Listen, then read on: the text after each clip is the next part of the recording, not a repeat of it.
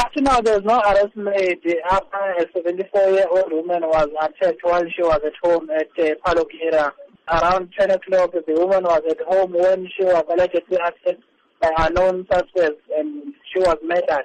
We are not sure whether there was anything taken from the house, but that is still under investigation. We are also appealing to the members of the community to please assist us by giving us information about the whereabouts of the suspects who allegedly killed the woman.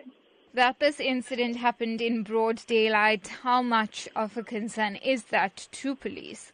It is worrying us. It is a concern to us. That is why we are also appealing to the members of the community that they must please give us information about these suspects. Maybe they saw them, maybe they were driving in the vehicle, maybe they ran out of the house carrying something. They need to give us that information so that we can work on that information.